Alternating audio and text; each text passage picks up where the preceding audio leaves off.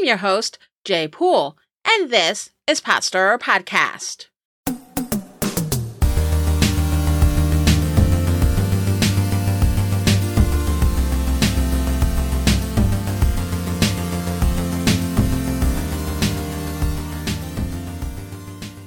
Hi, everyone, and welcome to Pot Stirrer Podcast, where politics, religion, and history collide, and it's not always polite. I recently had the opportunity to engage in a fascinating and enlightening conversation with activist, former pastor, and professor emeritus Drick Boyd, EDD. Dr. Boyd is the author of the book Disrupting Whiteness, Talking with White People About Racism. I'm truly excited to share this with you, and I hope that you'll gain as much from the experience as I did, perhaps even more. Thank you for listening. Enjoy. Today, we have a special guest, Drick Boyd, EDD. Dr. Boyd is a professor emeritus of urban and interdisciplinary studies at Eastern University in St. David's, Pennsylvania. His areas of focus are urban theology, race and ethnic relations, leadership, social activism, restorative justice, and popular education. In addition to his career as professor of urban studies, he has also served as an urban youth worker, an American Baptist pastor, and an adult educator. Dr. Boyd has been involved in community-based leadership development in the West Philadelphia area for many years, and has sought to build relationships among people who differ based on race, ethnicity, class, religion, and sexual orientation. Dr. Boyd is here to talk a bit about his work, and particularly his new book, Disrupting Whiteness, Talking with White People About Racism. Welcome, Dr. Boyd. Thank you for joining me. Thanks for having me. What inspired you to pursue your line of research, in particular, your line of research that led you to writing Disrupting Whiteness? Well, for many years, while I was a professor, I taught a course on race and ethnic relations, and it was a master's level course in our urban studies program. And usually my classes were fairly diverse racially, so it provided a really good arena for discussion about the issues that we were facing. And one of the areas that I became concerned about as I continued to teach and work with students was that in an area that I thought I might have something to contribute was in helping white students particularly understand their role in combating racism.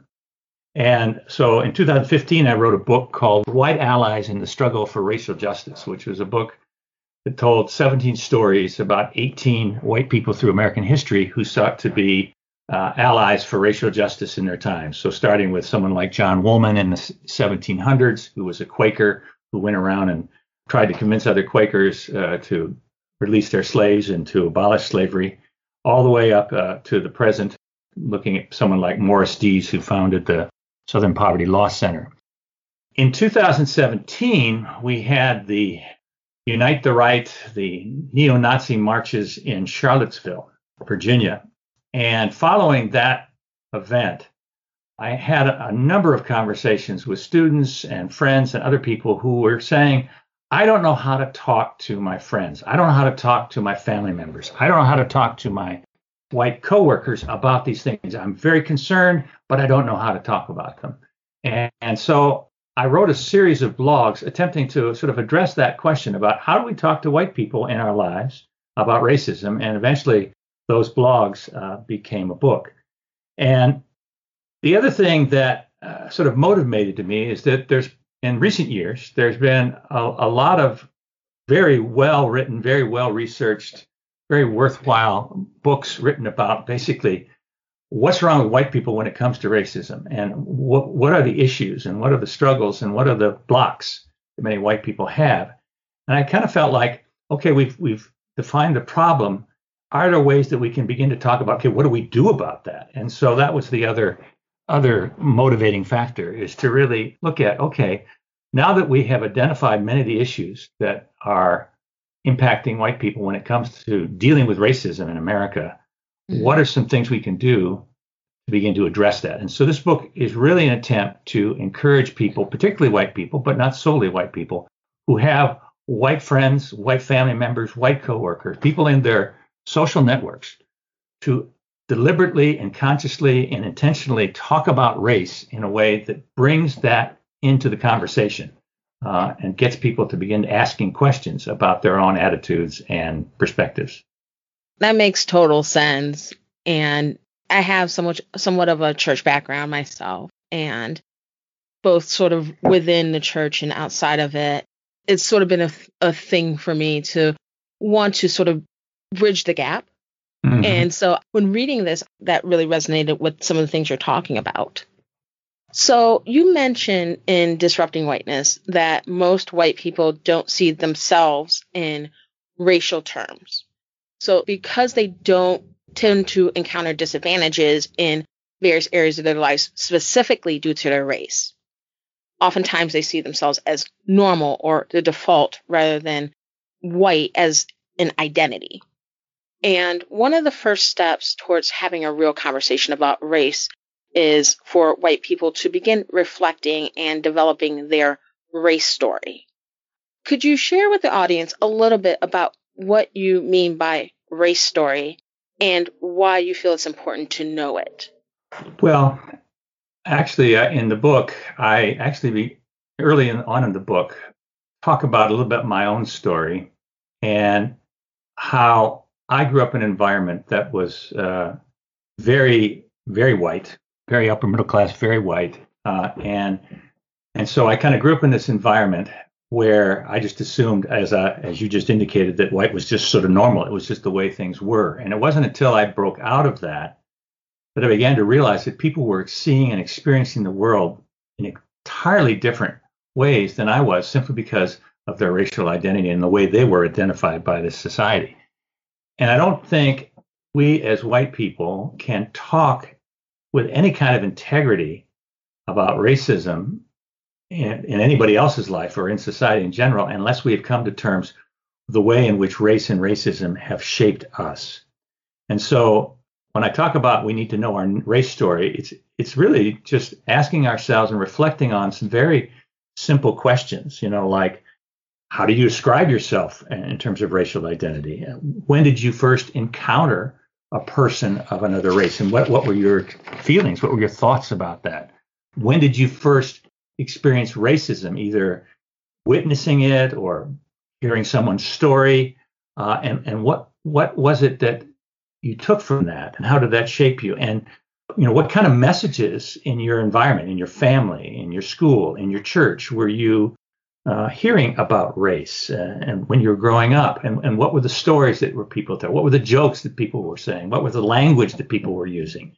For instance, when I was growing up on the playground, we used to pick up teams by saying "eeny, meeny, miny, mo," catch a N-word by the toe. I mean, it was just part of our language, and we referred to Jewish people and Japanese people in derogatory terms. It was just part of the way we grew up, and even looking at your own family history and your ancestors, what was their relationship to Native American people? What was their relationship to African American people? I remember once having a student who, when we were talking about this originally in the course, she insisted, that racism was not at all part of her life. And then later on in the course, she came back and she says, I remember as a little child, my grandfather coming in from being out in the evening and hanging up a white sheet. And she had never really connected the fact that her family was deeply involved in propagating racism in a very direct way. And then I think throughout our lives, we have critical incidents that sort of open our eyes to things that we hadn't seen before. One of the sort of incidents in my life that really kind of shocked me when it happened was I grew up in Minnesota, but I went to school in Durham, North Carolina in the 1970s when segregation was still very real in Durham. And I volunteered my first year in school. I was volunteering to do some mentoring of and tutoring of young kids at an African American church. And usually there was a professor who drove us from the campus to the church. But one particular evening, he wasn't able to make it. And those of us who were the tutors, we said, oh, it's not that far. We'll just walk. So we walked from the campus and we walked off campus and we were walking on the street and the road continued, but the pavement stopped. And I literally tripped because it was sort of uneven. Wow. And I realized this is what segregation is. We had just walked into the Black community and it was very clear because there was no macadam. The road was there, but the macadam stopped. And so those were the kinds of incidents, and I could just tell story after story of things that just began to wake me up to the reality of racism and the way it was just sort of a normal part of life that I had just been oblivious to until I began putting myself in situations and being aware of the way in which I was being shaped and had been shaped by white supremacy and by racism throughout my life. And I think that unless white people really take the time to understand the way they have been shaped by racism, they're just going to continue to propagate and perpetuate the kind of attitudes and actions that demean other people. I really appreciate your ability to self-reflect. And I think one of the things about when you look at your race story, it's like, okay, you're kind of reflecting back and it's like sort of almost like asking the tough questions, especially like when you're removed from it a little bit and you can kind of see some of the structural things. You know, I think this really resonated with me because as a Black American, I've shared aspects of my race story in different places. For example, in this podcast, in other episodes, I like to tell stories, and I've shared aspects of what may be called sort of a race story, but without really thinking about it or really putting it in those terms, because being a Black American, it's like, okay, that's my story. Right. I mean, you face race every day as an African American because the world just categorizes like you that way, and you're just and whites don't encounter that in the same way. Mm-hmm. Yeah, and sometimes it's not even necessarily something that in the moment, especially stories of things that have happened when I was younger, I necessarily saw. But then as I got older and I look back and, you know, I have more of a framework of understanding society and everything, then it's like, oh, wow. I think of an example. So I grew up in Detroit, but from the time I was 2 until I was 8, we moved to different places around the country. So when my family and I, like when we moved back to Detroit, we moved to a neighborhood on the outskirts of the city that was predominantly white. Mm. And we were the second Black family on the block. And I would say like over the next few years, our neighbors were moving out. Mm. So like they were moving further out into the suburbs, and literally over the next decade, like I saw the neighborhood completely change. Mm. Mm. To where by the time I graduated from high school, our neighborhood was just about all Black. Mm-hmm. Mm-hmm. And on top of that, a lot of the investment within the neighborhood left. Mm-hmm. So the character of the neighborhood changed, and there was a lot that changed there. And at the time, it wasn't something I really understood. But then as I've gotten older and I understand like ideas like white flight, it's like, okay, I lived this. Like, this is something that I saw. I lived this. I had a front row seat to this, and I had no idea. Yeah, and most likely that what caused that to happen was not just that people made individual choices, but realtors were showing these houses to Black people and showing other houses to white people, so that they weren't even encouraging any kind of integration. I mean, the real estate industry, you know, as you probably know, has a long history of racial profiling and flipping neighborhoods and using all of that for their own gain. So it's and so that whole structural piece is going on, and you're just a kid seeing the neighborhood change and not understanding why. And yeah, I can see that. Yeah. One of the things I wanted to say about my race story that I forgot to mention is that, you know, it's an ongoing issue. I refer to myself in the book as a recovering racist. And what I mean by that is that white supremacy, white privilege is like a drug. I mean, it provides a kind of comfort and a kind of shield, a buffer against the world that can be very intoxicating. And I find that in order to stay alert to the impact of racism upon my life, it has to be an ongoing effort. And for a brief period in my career, when I was a pastor, I was I worked in a drug and alcohol rehab center and worked with a lot of people who were working on the 12 steps. And one of the really brilliant things about the 12-step movement is that when a person goes through the 12 steps, they never say I've recovered. They never say I'm cured of my addiction. They always say I'm in recovery, that I'm recovering. And I find that to be a helpful metaphor for understanding how we continually need to work on the racism that is impacting our lives. And so I think of myself as always in recovery. And even though I've been working on this and studied this and written about this, I also know I do and say things that are racist, and I need to take account of that. And that's so that the story is not over. It's something I continually grapple with and encourage others to do. That definitely makes sense. And I think that this goes well with the next question that I have. So one of the things that you talk about in the book is white liberals. So in a lot more progressive and liberal circles, in a lot of the mainstream media, it tends to be that conservatives, especially white conservatives, tend to get a bad rap for racial bias and racist attitudes. Mm-hmm. But I was listening to the radio and originally heard about this, and then I had to go home and find it and read this. But I read a study by psychology researchers Cindy H. Dupree and Susan T. Fisk. And they found preliminary evidence that white liberals were more likely than white conservatives to do what they called competence downshift. Mm-hmm.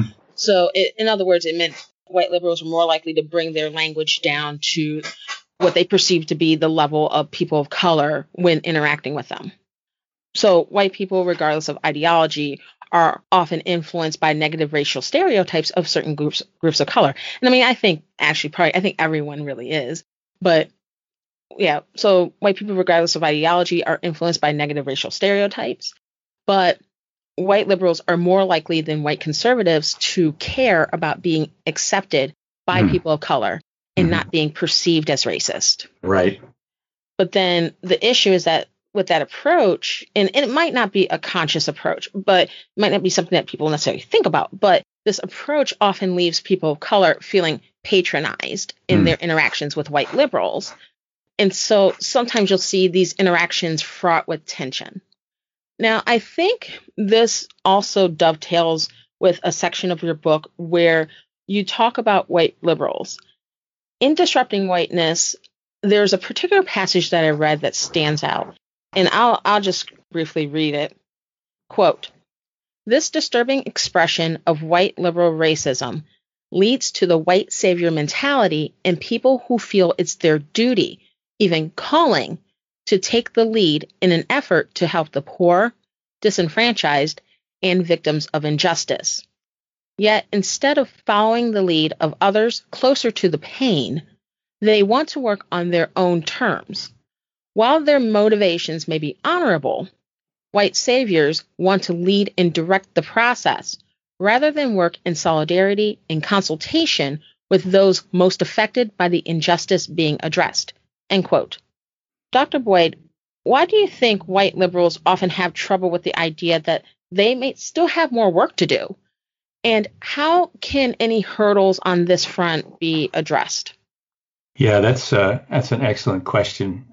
And, in the book, I refer to a quote by Philadelphia columnist Solomon Jones, who quotes older Black folks who said they'd rather deal with white people from the South because at least they know where they stand. And I think when people feel patronized, they feel like, okay, these people are here for a good reason, but why do I feel like I'm being demeaned? Why do I feel like I'm being talked down to?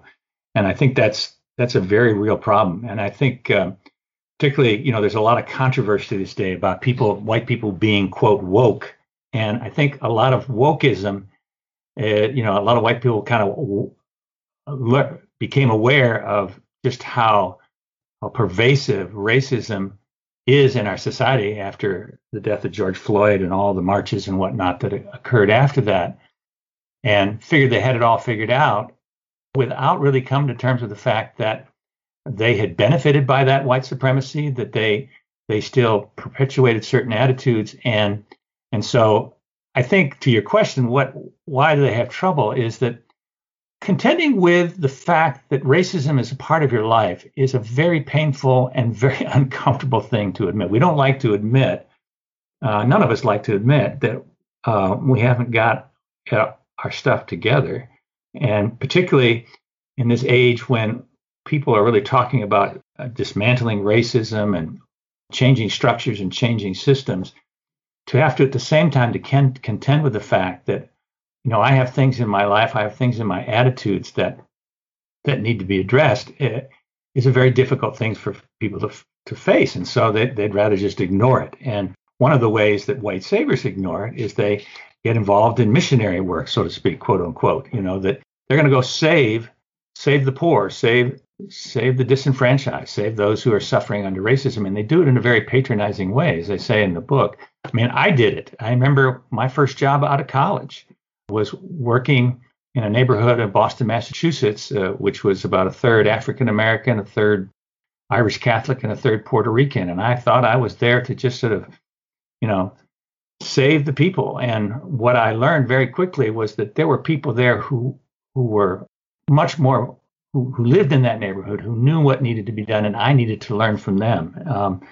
And so what I often say to young folks, white folks who want to go work for racial justice, is put yourself under the leadership of people of color who are doing the work and who are closest to the pain, and learn to listen and learn to pay attention to what they see the issues are. Someone just recently, this week actually, sent me an article that talked about progressive gentrification, white liberals coming into lower income neighborhood primarily of color, supposedly to do social justice work and to work to change things, but doing it in a way that doesn't connect with the people, not listening to people's stories, not hearing where people saw the needs, and kind of just assuming they understand what the issues are rather than really working alongside of people. I mean, I really think the way that we are going to work through the racial polarities that exist in our society is that we have to work together, and we have to really listen to one another. And as a white person, I have to really hear what the experience of being a racial other is, and understand that it's not my experience and I don't know it, and I have to learn it, and I have to hear it, and I have to respect it. And so, it kind of gets back to that idea of being a recovering racist, that the more work I do, the more work I realize I need to do, and make myself accountable to folks who are closest to the pain. Mm. It makes me think of something that I like to say in some of my episodes, where I'll talk about allyship. Right. And, I talk about it in various contexts, but allyship is something that you do, is something that it's like you're constantly working on it. You've never made it. Right. And I think, like, as soon as you feel like, oh, I've made it, I declare myself an ally, then you kind of lost the plot. Well, there's a well-known saying, and I'm not going to get it exactly right, but it's attributed to Lila Watson, who is a Aboriginal Australian woman, who said, if you've come here to rescue me, I don't need your help. But if you have come because your destiny is tied up with mine, then let's work together. And I think truly that's, for me, what allyship is that I understand that my well-being and the well-being of the world in which I live is tied to your well-being and the world in which you live, and that we need to work on this together. And the word allyship, has kind of fallen out of favor with folks, and they want to talk about accomplices or co-conspirators. And I don't get hung up on language, but the idea is that we're in this together, and that we need to be together in the work, and not just assume that I understand something and I'm just going to go ahead because that's what I think as a white person is what ought to be done. Because that's what we've done. That's what we as white people have done for the whole history of the United States and even beyond. And it's led us to where we are. That makes sense. So I'm going to sort of shift gears, and I wanted to very briefly discuss critical race theory. Mm-hmm. So critical race theory is an academic concept that focuses on the impact of race on the U.S. legal system. That's where it originally started. And then it spread to evaluating other institutions as well. And it looks into how race has impacted and how that has impacted racial realities, both historically and in contemporary life. Mm-hmm.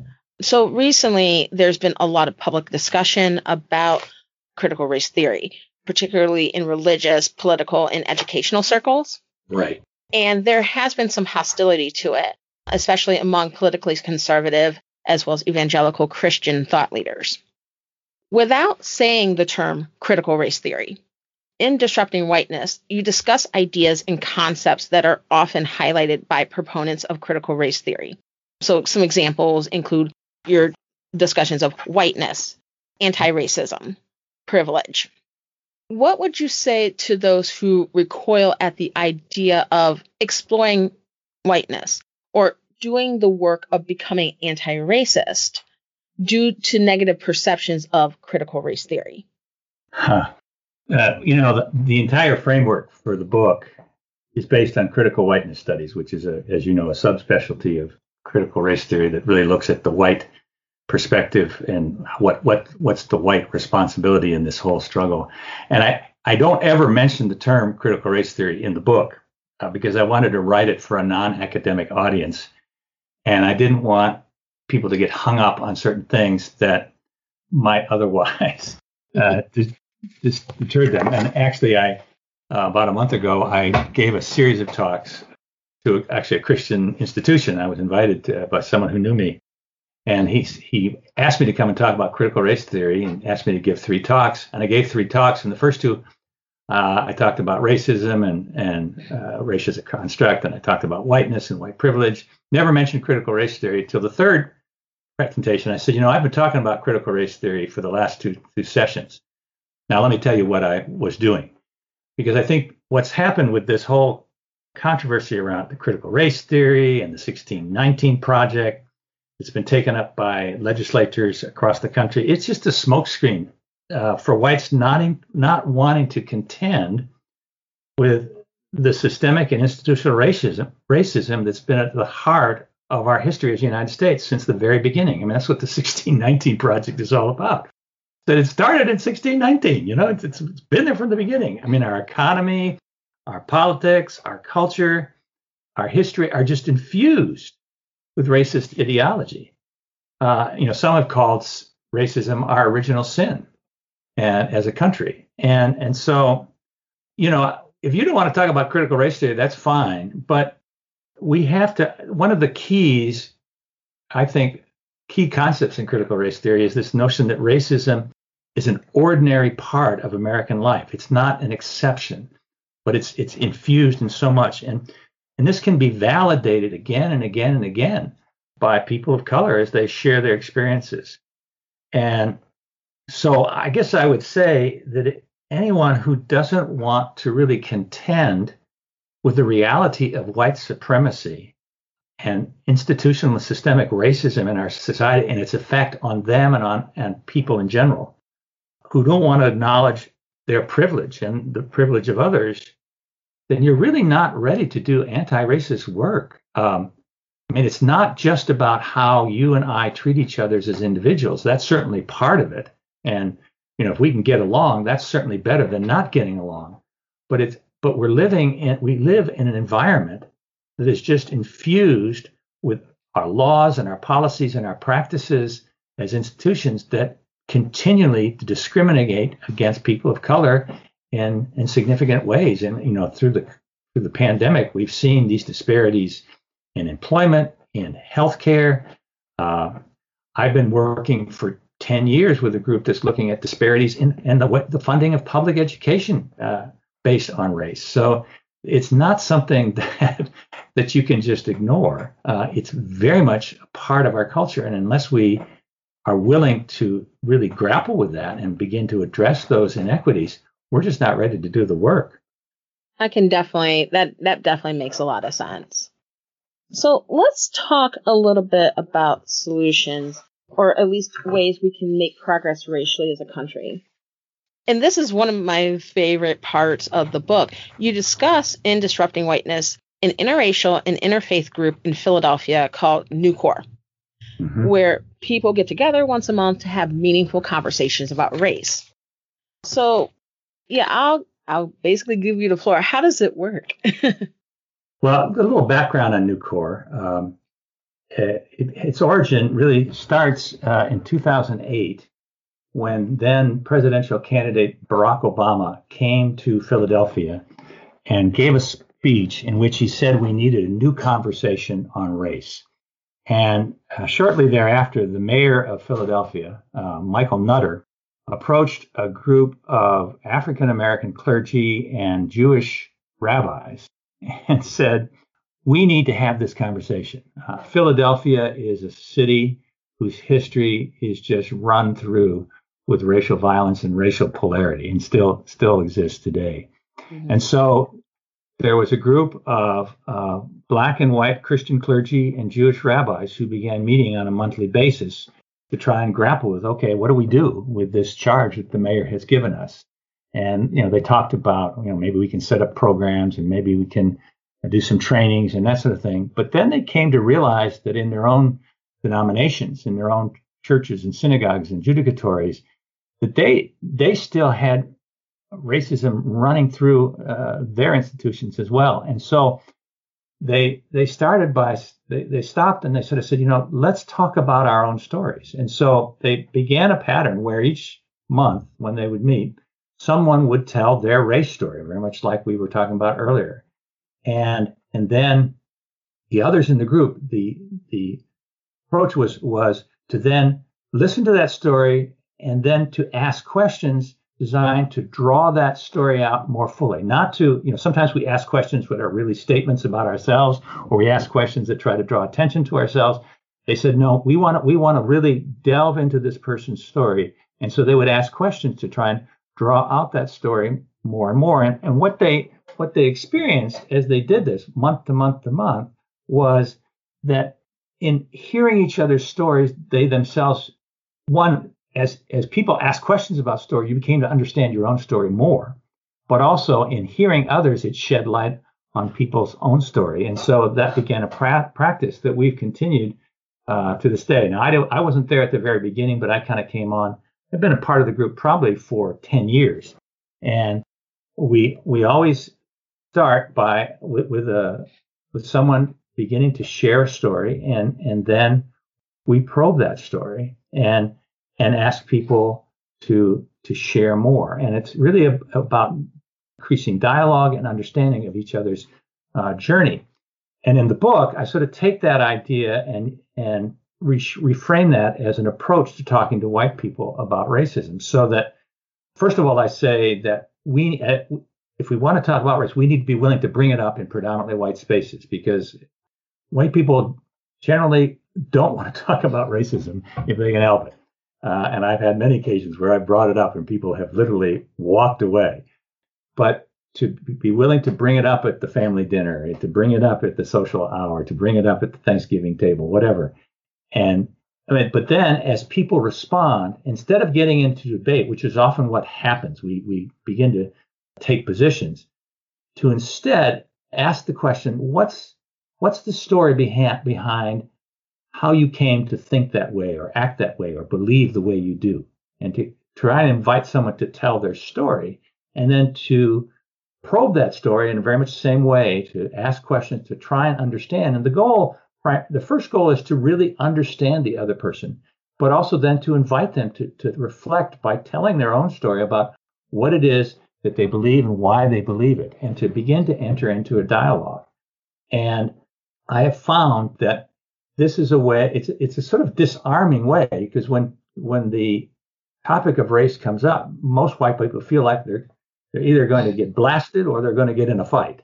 And instead, we're inviting us then into conversation. And it's not something that's going to convert somebody or change somebody in one conversation, but it's an approach of really engaging people in ongoing dialogue invites them to reflect on who they are and what they believe and why they believe that. And as time goes on, I would, as the person who's asking the questions, I get a chance to share my story and how I changed. And so we enter into this conversation that's really based on our experience rather than just our positions.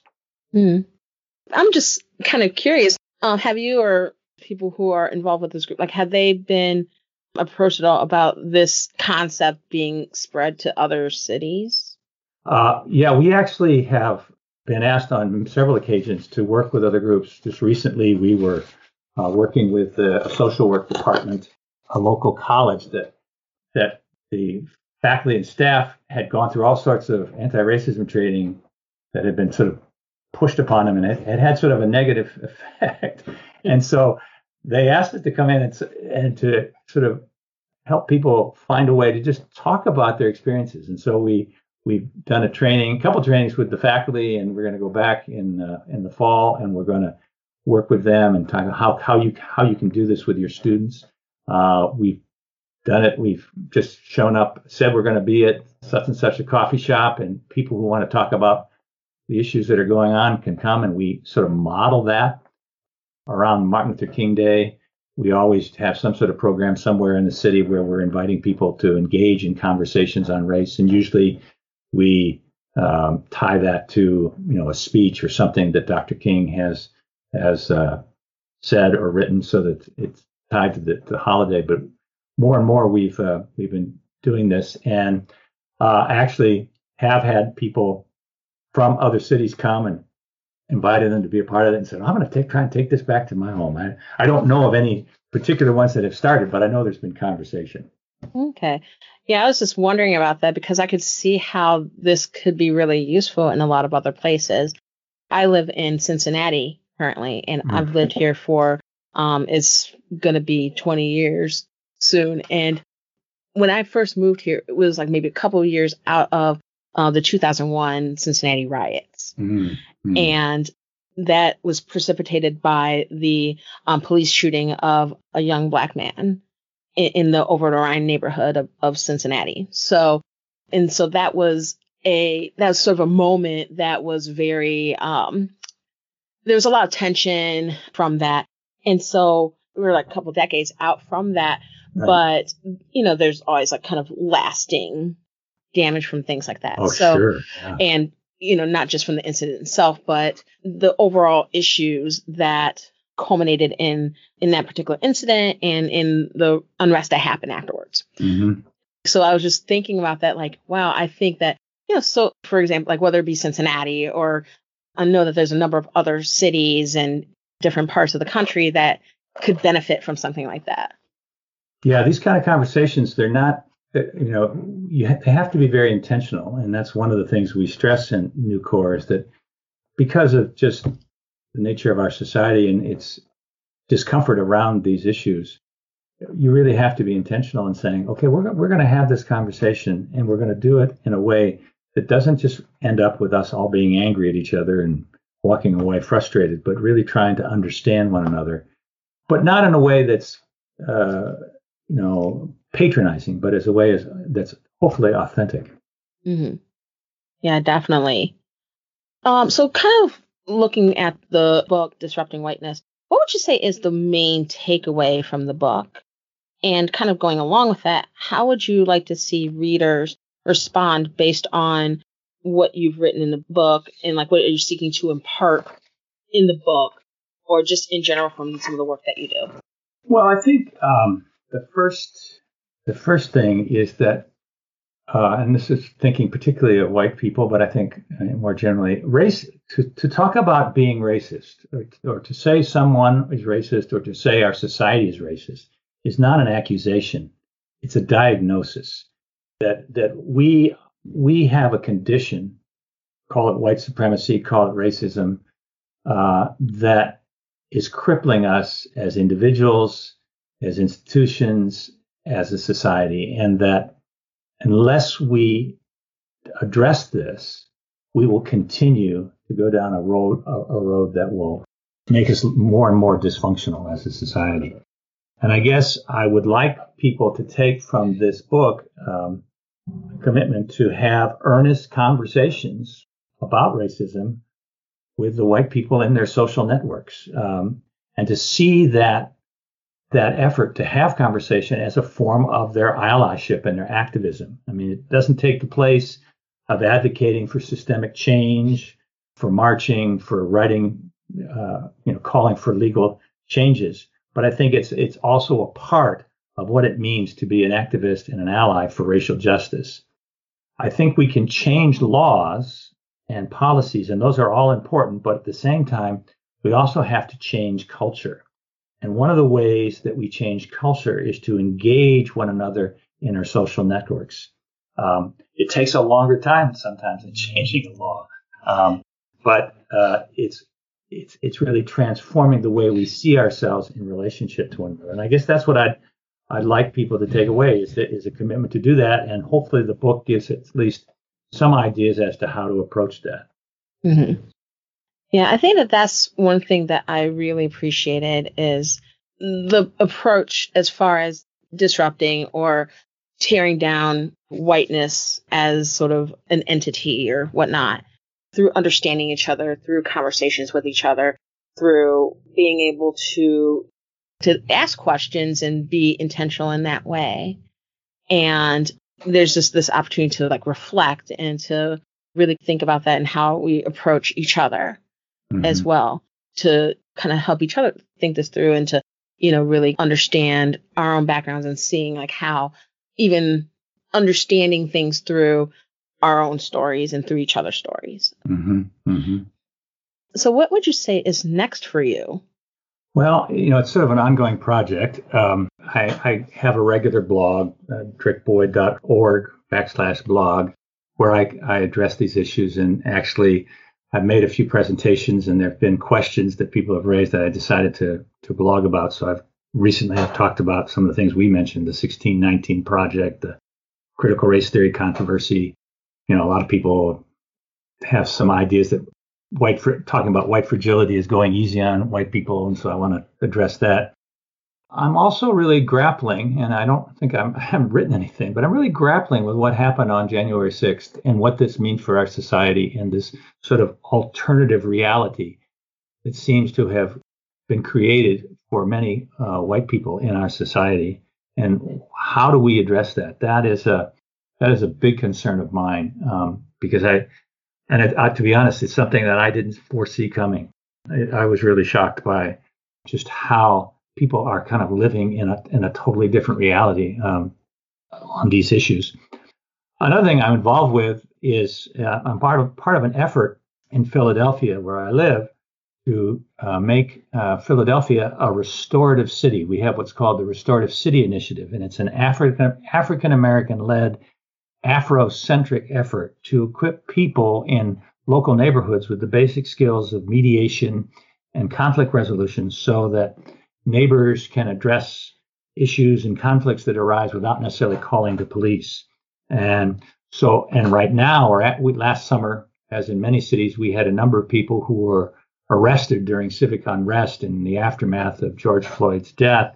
We're actually running restorative circles with people who were arrested last year, bringing them together with business owners and community residents and talking about what had happened and, where possible and necessary, making amends for some of the harm that was done. And to doing this all outside of the court system. And we've been given the ability to do this by our district attorney. And I guess the other thing I'm doing is I'm doing my best to walk my talk with regard to the book. I have white folks on my radar that I'm trying to have these kind of discussions with, and even beyond. And I'm finding that it can be frustrating work. I mean, particularly because sometimes people are very afraid of these kind of conversations. But I guess I'm trying to live into the very thing that I've been asking other people to do as well. Okay. So it sounds like you have a lot on your plate and a lot that you're planning on doing. So, that's always a good thing. So, yeah.